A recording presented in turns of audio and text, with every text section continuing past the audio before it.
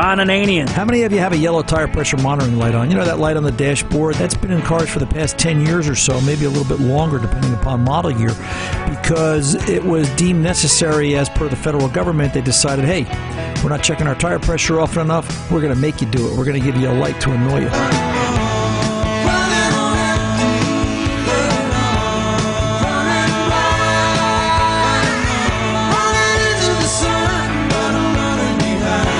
The Car Doctor. Something's causing this car to run lean, so the computer is adding fuel to it. So on that assumption, then we've got to go and find the vacuum leak. Welcome to the radio home of Ron Ananian, the Car Doctor. Since 1991, this is where car owners the world over turn to for their definitive opinion on automotive repair.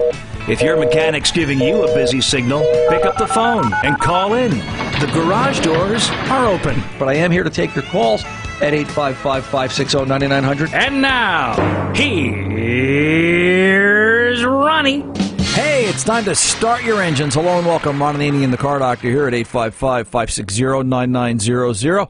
More information about this radio show at cardoctorshow.com. Podcasting also, if you don't want to take us out on terrestrial radio in one of the 80-plus affiliates across America, you can get out to cardoctorshow.com and wander over to the podcast section vis-a-vis Spreaker and click subscribe or favorite, however you're doing it, or on your Android device and down on Double Pod or whatever you're using, and click subscribe and take the Car Doctor Show that way, and we thank you for doing that. And just remember, 855-560-9900 is 24/7. Give us a call, and if you happen to miss us, you get the chance and the fortunate opportunity to talk to Big Tom Ray when he calls you back and put you in the live queue for the next broadcast as you get to leave a message, and we'll follow up with you from there. Well, let me say it like this. I'm up on the mound and ready to work, as they say in Major League Baseball games, most teams. And let's get over and talk to the phones that are already lit up and talk to Steve in Ohio, 13 Ford F-150, and some problems with a check engine light and an oil light. These darn lights on cars, Steve, I don't know why they keep putting them on. Just, sell everybody a piece of duct tape. What's going on, brother? How can I help? So I guess this morning my girlfriend, she went to go get in the truck and take off, go to the bank, but she got in there, turned the key over, engine starts, then she went to, go put it in reverse, back up, but the oil lamp light, it kept blinking and lighting up and, making some noises like that, and then the check engine light was staying on, and then she shifted through the gears, but when she put her foot on the gas, the engine wouldn't even rev up.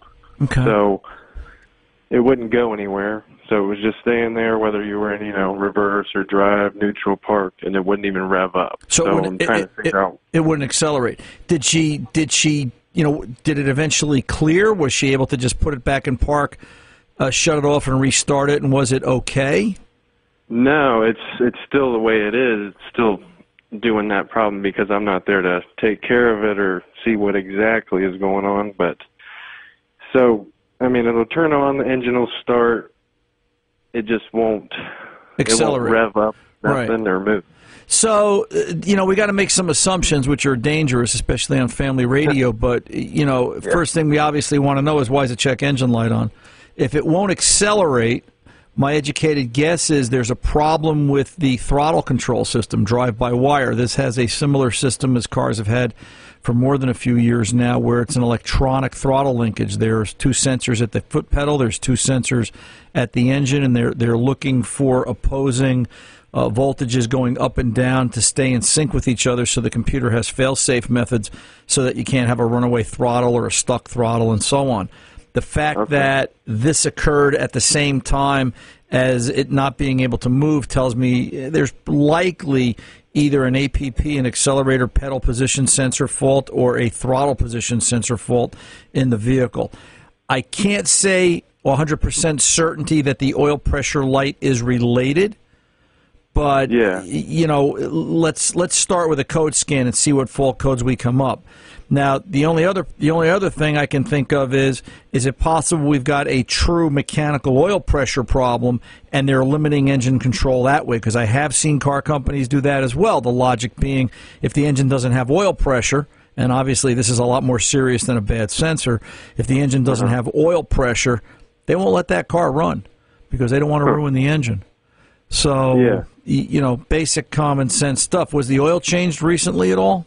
Yeah, it was just changed a week ago, and that's why I didn't understand why that would be popping up, or if maybe the people that changed it, if they did something or didn't do something, Well, but it's easy to, ever since syndrome, but let's start with basics. How about let's just check oil level?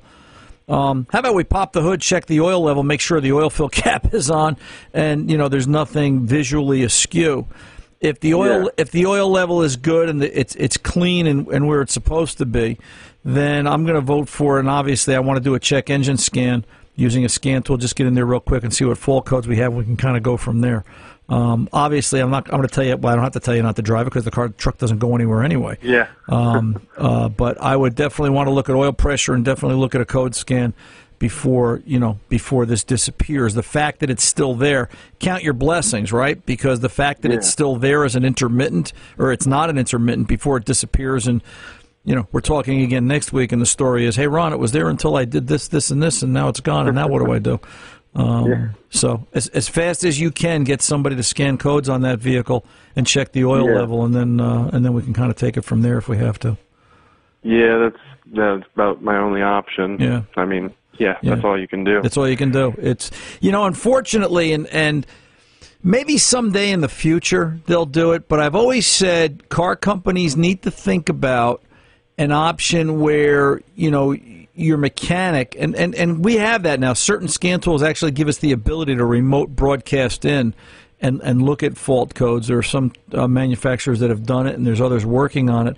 But for the consumer, how about we hit these two buttons? This reads out the engine controller codes. This reads out the trans controller codes. At least to be able to call the mechanic up and say, hey, I've got this fault code. Is the car safe to drive? But that's probably 10 years down the road, probably right around the time they make flying cars, and we won't need gasoline engines anymore. So, all right, kiddo, keep me posted. Let me know what happens. All right, thanks. You're very welcome, Steve. Let's go over to Lee in Vermont, 17 F250, and some more trailer towing power. Lee, welcome to the Car Doctor. How can I help? Well, F250 6.2 gas, and we're pulling a 10,000-pound, 12,000-pound trailer, which is in the specs for it. But man, that 6.2 with a 430 foot-pounds of torque just isn't enough. It just needs more. My thoughts are, what can I do to get more power out of it? And I keep coming up with a chip. But, I agree.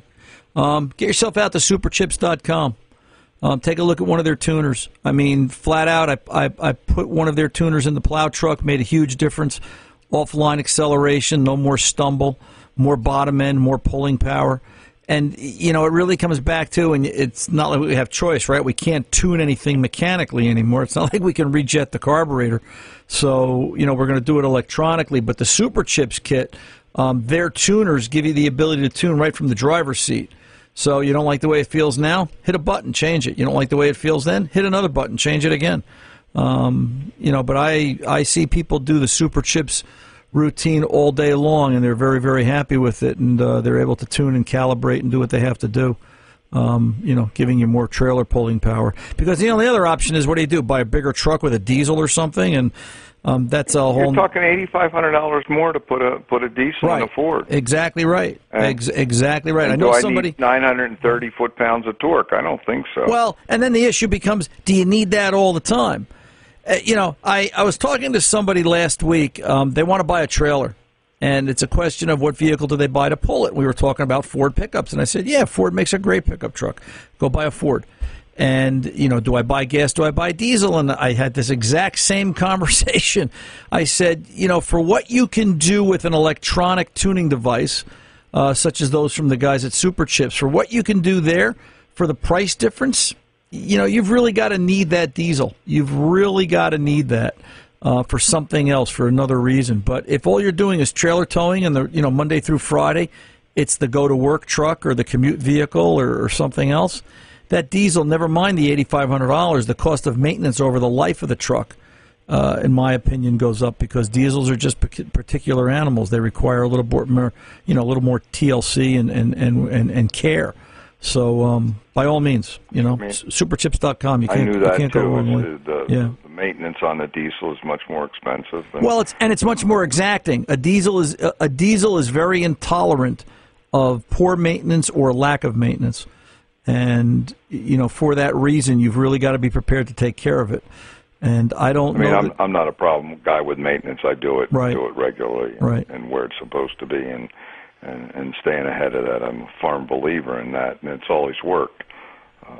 But in the past, we had a 150 with the EcoBoost and pulling a 9,000-pound trailer loaded, and I never lacked for power with that at all. Now, of course, we're 3,000 pounds heavier, and we've got a bigger truck, and we weren't in the mountains this year. Last 3 years, we've been 10,000, 12,000 feet high in the mountains, and that EcoBoost did the job. Yep. It'd be nice if Ford made a V8 EcoBoost, and life would be good. Yeah, but it's not that way. And next year, we're talking about going to Alaska and doing a really long trip, and this year we stayed in the southeast, and it just, to me, when you're pulling at 40. You're trying to do 45 miles an hour, and it's 4,500 RPMs to 5,000 RPMs. That's not good for the engine. No, you're working it way too hard. That's why you want to tune it. Yeah, no, absolutely. I really believe something's got to be done, and I didn't really want to go to the intake, the exhaust. I mean, you still got to go through the engine and the limitations there. So, and everybody I've talked to says chip. So, yep. Superchips.com. You won't be disappointed. On chips. All right, sir. I have one more question. Yeah, for real quick. It likes to squat when we put the trailer on, so we're at the max tongue weight or the trailer weight, and I've used airbags before. I really didn't like them. They seem like a high maintenance item. At least they were on the 150, and helper springs versus airbags. Okay. So I don't understand your question. I'll tell you what, Lee, stay right there. Hold that thought. Let me pull over and take this pause so I don't run too late. I'm Ron Ananian, the Car Doctor. We'll be back right after this. Don't call us.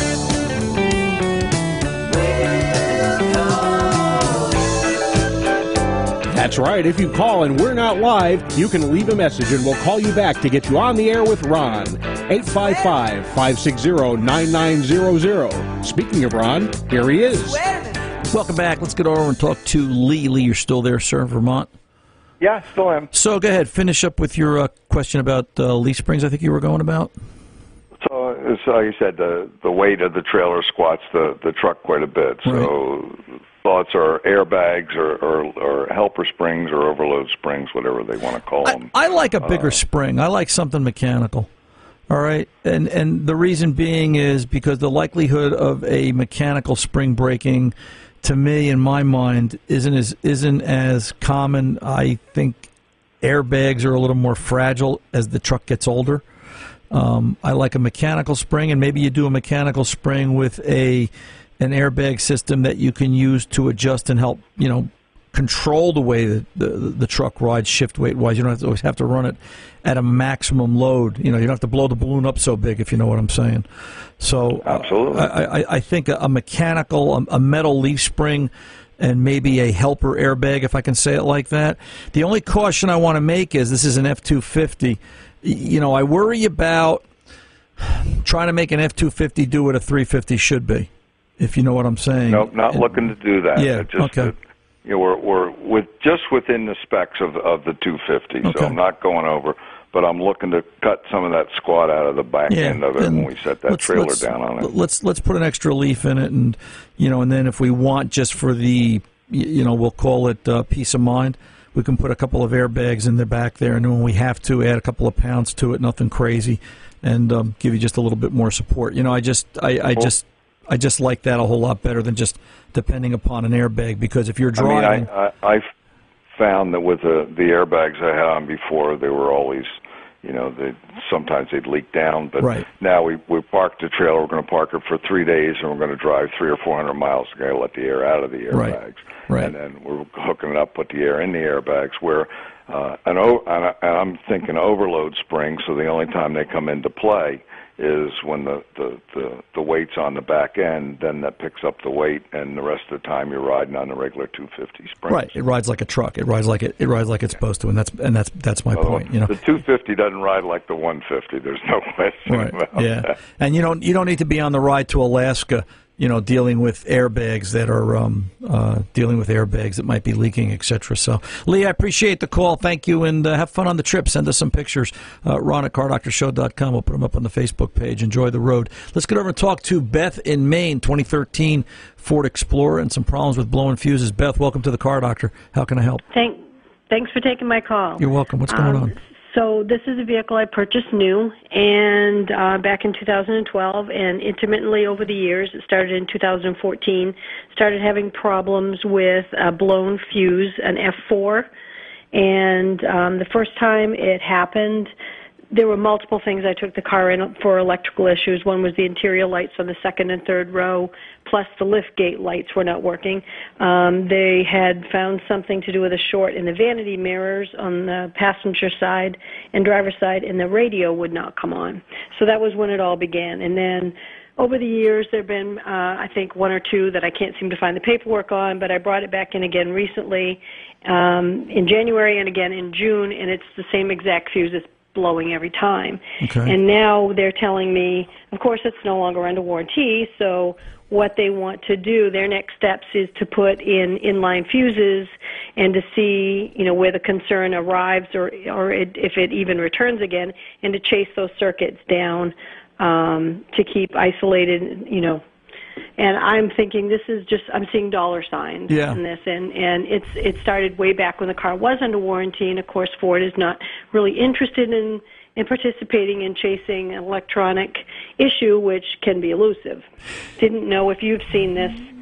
Haven't seen that particular problem, but I like what they're doing, I have to tell you. You ever string Christmas lights and the lights don't light? Yes. And where do you start? Right? True. Do you start in the middle or do you start at the ends? I'm a start in the middle guy. All right? I start in the middle and I pick a direction. And you know, that's basically what they're doing with the fuse. They're taking a fuse and they're putting it in the middle of the circuit and seeing which blows.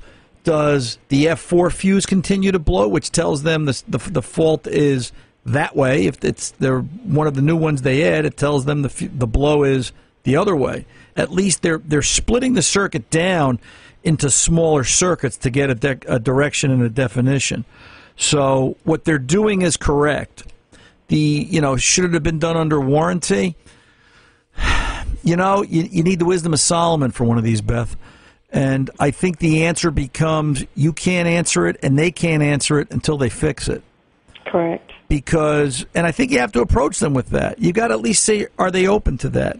You know, it's because when they find that the wiring harness was pulled too tight around the tailgate or around a corner and it cut into a seam that, you know, and then they can go, yeah, okay, we did this wrong at the factory. You know, maybe then they'll give you some consideration. I had a Taurus last year that was blowing the fuse for the shift interlock.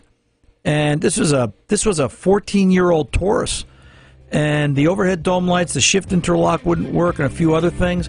When I tracked it down, the wiring harness coming out of the center pillar, the one just behind the driver's seat, the wiring harness went down and around, looped around the front seat frame. When they put the seat in at the factory, they pinched the harness. It took 14 years for it to work its way up to get aggravated.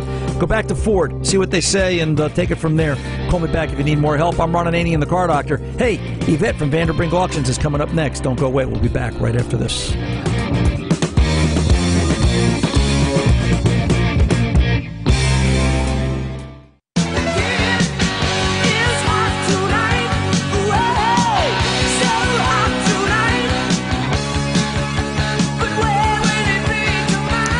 Back, Ron Ananian, the Car Doctor. Our next guest gets to, well, I don't know if she considers it work. I think it's fun, although I'm sure there's a work ethic here, or there's a work side of this that kind of wears you out. But go do something you love every day of your life, and you'll never work a day of your life. And I'm not sure if Yvette's going to agree with me. Yvette Vanderbrink, Vanderbrink Auctions. Welcome back, darling. How are you? Hey, how are you? All right. Gee, you know, it's got to be like going to the toy store every day, getting to do what you do, picking up these auctions to distribute and you know, disperse out dreams that people have of, you know, reliving their childhood or making new ones. You know, it really is fun. You know, you walk into one of these barns where people have had their collections, and you know, like when I went up for last November up to Michigan for Tom Brown's auction we're going to be doing in a couple weeks. I mean, I went in this one of 3 buildings, and it's full of Camaros, Chevelles. I mean, I was flashing back to my high school years, you know, in the 80s when everybody could buy those things for $500, you know? Yeah. I can't help but think, and I watched the YouTube video, and for those of you just tuning in, we're talking to Yvette Vanderbrink Auctions. There's a big one going on. This is outside Kalamazoo, Michigan, coming up, Yvette? Yeah, that's right. We've actually got a few of them, and this is outside Kalamazoo, Michigan, and it's a gentleman named Tom Brown, and he bought for years and years in the 70s and 80s out in California, would bring them back to Michigan and sell them, and then he would keep some for himself. And he had 2 tragic events some years ago. His son and his daughter died, and he just quit, just shut the doors. Yeah. And he now has realized in his 70s that, you know, it's time for this stuff to go away. And so a lot of guys, when I was up there, I was talking to them, they thought he had died too. And so, you know, because he was the man back then. And so it's interesting that this is his collection. And I mean, we must have 20 Camaros from 67 to 82, and I bet there's 10 69s. And, you know, 20 Chevelles. And, I mean, it's just, the list goes on. It's crazy. Do you ever think, you know, where does this end or when does this stop? Do you ever go to the barn finds and say, okay, there can't be another collection like this out there, and then 3 months later you find the next one? Does it ever come to an end, Yvette? No, not really. I just did another one similar to this in South Dakota in June, which was all Mopars. And back in the same time frame, they had called me, and we went up to South Dakota to a farm, and there was 112 Mopars on this farm. And it was everything from Roadrunners, Super Bees. There was a 70 Roadrunner convertible. You know, they only made 824 of them. And there was projects. They were all projects. But this was a farmer who loved Mopars. In fact, he still had his 70 Challenger and 70 Cuda high school cars. Wow. He never got rid of anything. And that auction, actually, if you go and find August Hot Rod magazine, it's on the front cover. Wow. I think I saw that, the barn find. Yeah, the steering. There's a steering wheel in the shot, and there's a Yep. Yeah. And we worked with that one, and a lot of cat crap on that one. But you know, it's always really fun. I just was working with a family here also in Wisconsin that called me in the winter here, and they couldn't get in there, and his wife's dad had died, and he goes, I don't know, it looks like junk to me. And so I went out there. I said, well, what's in there? And he goes, well, it's Cadillacs and Buicks. And I said, do you have any pictures? Well, he took a very dark picture, and I said, is there anything with big fins on it? Oh, yeah. And so I got pictures and went out there this spring, and we finally got him out at the beginning of June, took him out of this building that was full of raccoons, horrible little animal. And anyway, there's 1159 Cadillacs in this thing. Oh, my God. And there are 259 Cadillac convertibles, Eldorado Baritzas. They only made 1,320. And when I was doing inventory, the husband came out, and he goes, is there anything here, Yvette, that's worth anything? And I said, you are kidding me, aren't you? And he goes, no, we were going to crush it. And I was like, oh, my gosh, you're serious. And as I'm doing inventory, here's a 53 Buick Skylark convertible. Again, less than a handful remaining. And that was Grandpa's car, family car. And so there were 40 total, and that is an online-only auction that we're doing because of the location where they're at. You can't get anybody in there, and we've moved some. But it's always fun. You know, there is one thing, and I mean, I talked to the guys at Hemmings, which is, you know, Hemmings Motor News and Old Cars Weekly, and we talk about the future of the hobby. whereas at our auctions, 32 and under is not there. 32 years and younger is not there, but why aren't they there? Well, and that was going to be, that was going to be one of my questions. Where, as the older folks, that's me now, right? But my kids aren't interested in hot rods. I mean, they like it, Dad's car, but it's not. They're not going to be chasing that Hemi Cuda for $1 million or whatever it is, 10 years from now. They could care less. What happens to the hobby? Well, we've been talking a lot about that actually, and I have a theory on that, or a hypothesis, you should say, is we need to talk. I mean, we need to communicate. And so it would be like when I grew up in South Dakota, my dad collected Chevrolets. And we went in the pickup and in the truck and in the car with him, and we could spot 57 Chevy fins sticking through trees. And that's what my dad collected, was 57 Chevrolets. And so we were along, everyone, we knew all the stories, we knew Grandpa's cars, the family was more a family unit, you did everything together. And I'm not saying it's bad, but everybody's doing everything and got their own agenda, and we're losing all these stories. So why would you collect? You collect what you remember. Yeah. You collect what has meaning. So like my kids grew up with my husband and I as collectors, and we have Chevelles and Internationals, believe it or not, and Chevelles and pickups and a bunch of tractors. And anyway, so my kids know my husband's 55 Stepside, 55 Chevy, and they were little kids riding in that. And they know my 65 Chevelle. And so you buy what you have memories for. So if we don't communicate, take our kids to shows, take and talk to Grandpa, take and tell those stories, you are not going to buy what you remember. So as an auctioneer, we're selling a lot of our heirlooms and heritage.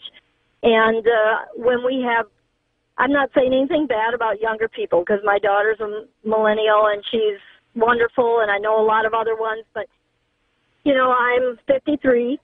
And I still grew up with my mom at home and my dad at home on the farm, and we did everything.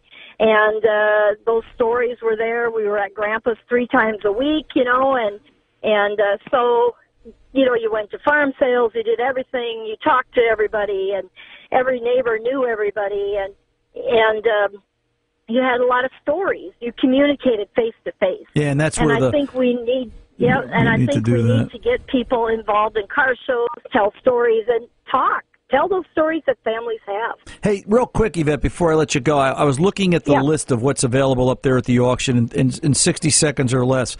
A big block Chevelle station wagon with a 4-speed. I saw that, and I went, I didn't even know they made that car. That's real? Very few. Very, very few. Yeah, 404-speed. It's insane.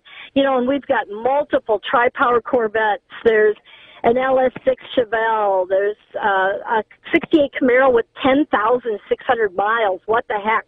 Spent its whole life racing for the famous Berger Chevrolet. It's just really wild, and it's always fun. The biggest thing for me is working with these families, like the family in Wisconsin, getting them some money, because she was just tired of dealing with this stuff, and it just is a joy for me to go in and help these people. When does this take place, Yvette? Give us the skinny real quick. Well, there's a lot of stuff going on. You can check the website, VanderbrinkAuctions.com, but August 25th, 9 a.m., Kalamazoo, Michigan, about 15 miles outside is Vicksburg, and we're going to be on a farm, literally middle of nowhere, and selling 67 muscle cars plus 5 huge loads of big block parts. Cool beans. VanderbrinkAuctions.com. I'll do that again when I come back from the break. Yvette, I got to go. I'm up against the clock. As always fun to talk. Listen, you stay in touch, all right? Don't disappear on me. You bet. All right, you take good care. Bye-bye. I'm Ron Ananian, the Car Doctor. We'll be back right after this. Hang on. Help is on its way. I'll be there as fast as I can. Hang on. Welcome back. Ron Ananian, the Car Doctor. Let's go over and talk to Sandy in Wisconsin, 07 Chevy Aveo. Sandy, welcome to the Car Doctor. How can I help? Thank you for taking my call. You're welcome. Yes, I had talked to you before about the blinking, flashing check engine light. It flashes sometimes and it's steady, either one or the other all the time. Okay. And you asked me to go get some codes, and so I've got the code numbers. Yeah, what were they? There's 4 of them. I don't know if these are zeros or O's, but it's like P0303, P0300, P0301, P0302. Okay, so it's reporting misfires on various cylinders in the engine. Okay. All right, does the engine run rough? When I take off, when I'm driving it, it kind of pushes, it kind of cuts out after I shift. If I step on it too hard, it will hesitate briefly and several different times. Okay. And I shift down, or else once I get it going, it goes okay. But when I go up this steep winding hill, I used to be able to go up in 5th gear. Now it takes, I sometimes have to put it down into 3rd gear. And my son told me I shouldn't drive it home. We have steep winding hills over a mile long. Right. And, and that's when I notice the most problem. That's when it really starts flashing a lot. Sandy, refresh my memory. So it's got a check engine light and it doesn't run well. Has a mechanic looked at this yet? I don't recall that part of our conversation. I took it over here and he checked the codes because you told me before get the code numbers. Right. And I was going to have this looked at. One person said the timing belt. I have 57,800 miles on it right now, and he thought the timing belt change would be the only thing that would be needed. But then if the check engine light goes on, then there would be more diagnosis to make, and I wondered if it's even worth getting it fixed with a bunch of repairs that are also. This is for the control arm bushings are pulling through $430. I'm just talking about some of the other. Let's back up a minute because I've only got a limited amount of time. Let's talk about the misfire faults. You ever mow the lawn? I have in the past. But okay. You ever start the lawnmower and it doesn't run smooth? I guess. Yeah, it kind of chugs. Maybe you forgot to take the choke off and the engine starts to run rough, and then you put the choke off and it runs okay. Right. I usually had someone else start it for me, so I'm not familiar with that. All right. Well, the point becomes that even a simple little one-cylinder lawnmower engine can run rough. And the way you would diagnose that is pretty much the way you would diagnose your Aveo engine. It's the same thing. Is it ignition? Is it mechanical? Or is it fuel-related? For someone to say it's a timing belt, I just don't see it. I mean, it's possible that the belt jumped a tooth, but then why did the belt jump a tooth? So there's some diagnosis that has to be had.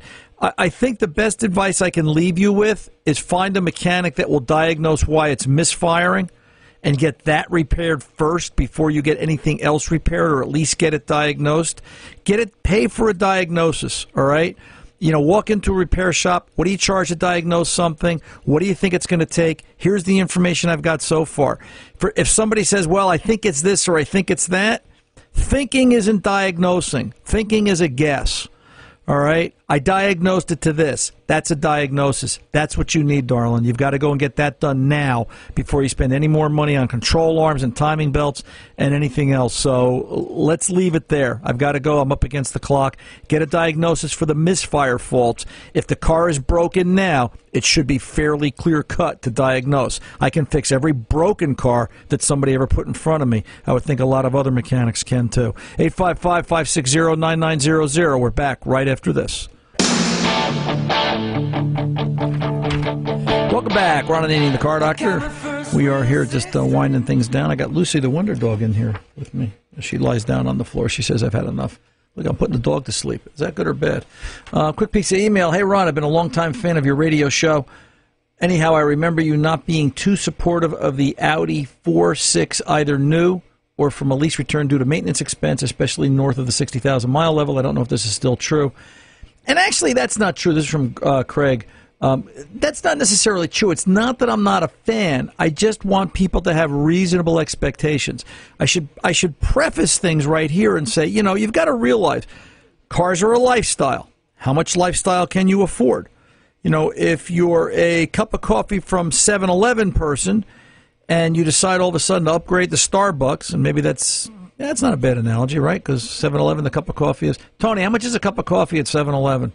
It's got to be, what, $2.50, $3? I don't know. I usually get my coffee from the man on the corner in Manhattan, which is $1. $1, right. And then for you, for an upgrade, it would be to go into Starbucks, right? Yes, and my wallet won't allow me to do that. Right. That's what, $5, $6? Yes. Right. At least. So, going from, an everyday a Ford, a Chevy, something more mainstream to an Audi is really going from that $1 cup of coffee to the $5 cup of coffee. It's a lifestyle change. So it's not that I think they're bad cars, but they're expensive to maintain and support, and that's the key. Anyway, Craig goes on to write, I was wondering if this is true of the new Golf GTI 2-liter turbo with a 6-speed stick. I like the car, but don't want to acquire a money pit. I hope you can help. Keep up the good work. Thanks for your help, Craig. Cars are a lifestyle for Craig and everybody else. Buy something you like. When it breaks, you won't mind fixing it. When it needs maintenance, you won't mind maintaining it. But, is it a terrible car? You know what? There's a butt for every seat. I'm saying that clean because it's radio. You got to like the car. And if you like the car, you won't mind spending money on the car. They do tend to, say it like this, higher line vehicles tend to require more high-line repairs and maintenance during the life of it, but that's the lifestyle. I'm Ron Ananian, the Car Doctor. The mechanics aren't expensive. They're priceless.